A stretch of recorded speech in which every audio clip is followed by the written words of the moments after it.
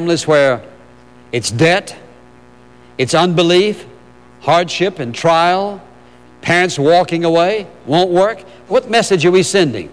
Here's the message we're sending to a whole generation of children. Where is God?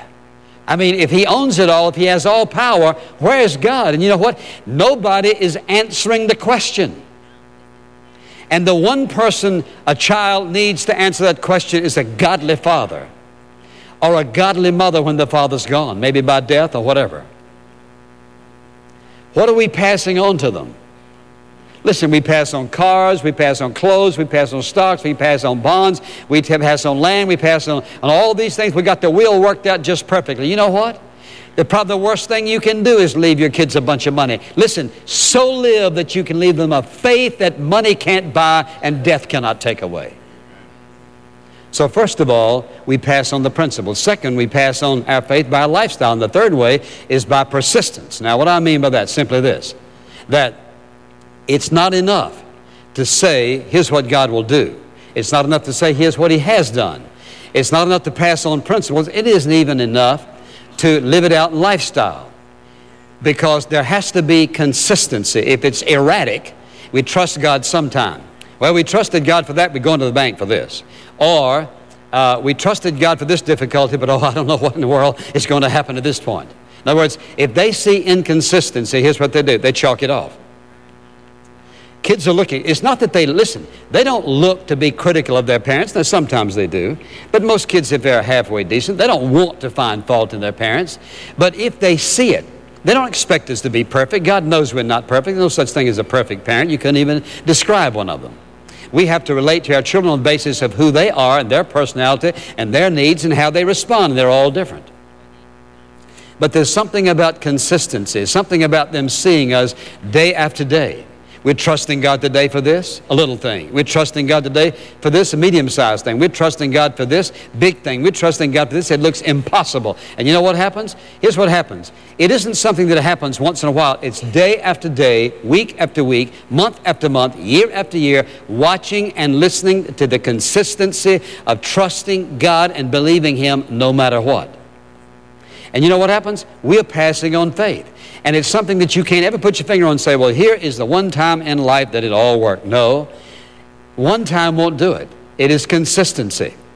So what does that mean? It means that I have to examine my own life to say, okay, Lord, here's the situation and circumstance, and however I respond in this is going to make an impact on somebody. We're not talking about just your family. We're talking about your close friends who watch us, our close friends who know us, who watch us. How do we respond to circumstances in life?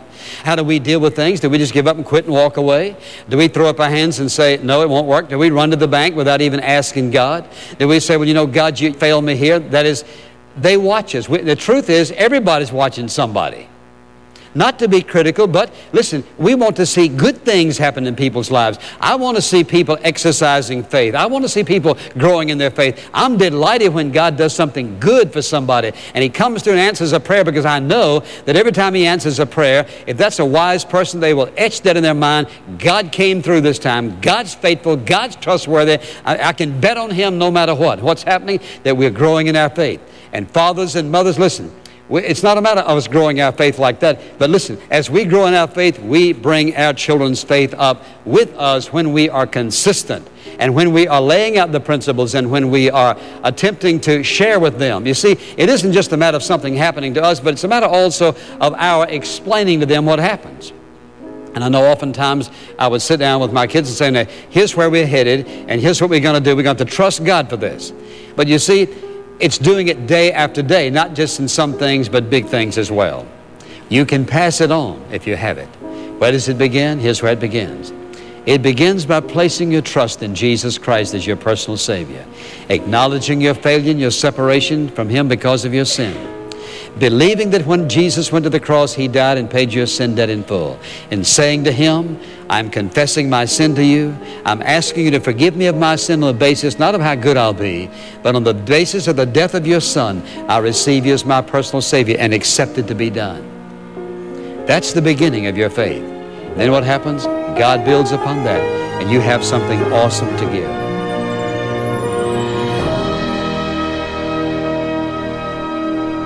You're listening to In Touch, the teaching ministry of Dr. Charles Stanley. The only way to have a godly influence on your children is to have a relationship with Him yourself through faith in His Son, Jesus Christ. For more information on how to become a Christian, visit our website, intouch.org. And to listen again, look for the link to Today on Radio on our homepage. If you'd like a copy of today's complete message, How to Pass On Our Faith, open the bookstore page to place your order. Or order the entire Learning to Walk by Faith teaching set. Again, you'll find these resources at intouch.org or call 1-800-IN-TOUCH. To write to us, address your letter to In Touch, Post Office Box 7900, Atlanta, Georgia 30357. If you've been rejected or if you're feeling rejected, God has a remedy. Good news is on the way in today's Moment with Charles Stanley. Dad! What, buddy? Did you order a grown-up gift? You still want to get the same one we talked about last night? Yes. I think we got it. Merry Christmas! Come on in. Oh, thank you, Nolan. The prayer blanket. Merry Christmas, buddy. No matter who you are, no matter where you are, Christmas is a time of sharing. Go to intouch.org/store to find gifts that bless for the Christmas season. Human connection and healthy relationships. It's what our Heavenly Father longs for us to have. But life today makes it far too easy to be self-sufficient and isolated. We can get stuck, caught in our own lives, disconnected from those around us. With In Touch's Fully Human Workbook, learn to repair and renew your relationships through the Word of God and the teachings of Dr. Charles Stanley. Connect again and sustain true fellowship with others. Visit intouch.org/store. You're listening to In Touch. Do you have the assurance of knowing you belong to God? With encouragement for believers, here's A Moment with Charles Stanley. No matter who rejects you, the key to overcoming rejection is to remember you belong to God. And God is living His life in and through you. If the whole world rejects you, so what? The one who really counts has accepted you, loved you, laid down His life for you. So, I have to have this sense of belonging, which God has settled. He saved me. I belong to Him. A member of the family of God, child of God. My name's written in the Lamb's Book of Life. Listen, from God's perspective, listen, I'm as good today as far as my relationship as if I were already in heaven, because it's an eternal salvation. Now, what about this whole idea of worth? Who is it for us to decide who's worth what? Well, here's what He says. God says, this is your sense of worth. I love you so much that I'm willing to lay down the life of my Son. I'm willing to come in the person of my Son and lay down my life in order that you might be forgiven of your sins, cleansed of your sins, become a child of God. How do you measure that kind of worth? That God sent Jesus Christ, His Son, to die on the cross for sinners, wicked, vile, rebellious, disobedient people. How much worth do we have? Well, God says you're worth so much, I'm willing to die for you. So somebody else may act towards you in great painful rejection. You just remember this. You have to remember who you are. I'm a child of God. I'm loved so much. He's poured out His love upon me in such a fashion that He laid down His life for me. That's love at the epitome. That's love at the ultimate. That's love at the zenith. It just doesn't get any better than that. That's how much He loves me. Jesus died so God could offer us adoption into His family eternally. That's a gift we could never purchase or earn. Learn more at intouch.org. Today's program outlined 3 vital ways we can share our faith with our children. We'll add to that list Friday on In Touch, the teaching ministry of Dr. Charles Stanley. This program is a presentation of In Touch Ministries, Atlanta, Georgia, and remains on this station through the grace of God and your faithful prayers and gifts. Welcome to Breakpoint, a daily look at an ever-changing culture through the lens of unchanging truth. For the Colson Center, I'm John Stonestreet. Not even a decade ago, television personality Bill Maher had pretty much cemented his brand of snarky atheism and political leftism. His crass, snide, and often irrationally irreligious humor infuriated many people and led to an earlier show of his being canceled, not to mention plenty of gigs. But for a couple of years now, many of his former critics have noted something new, just how often he's willing to say out loud what so many on the left will never say out loud.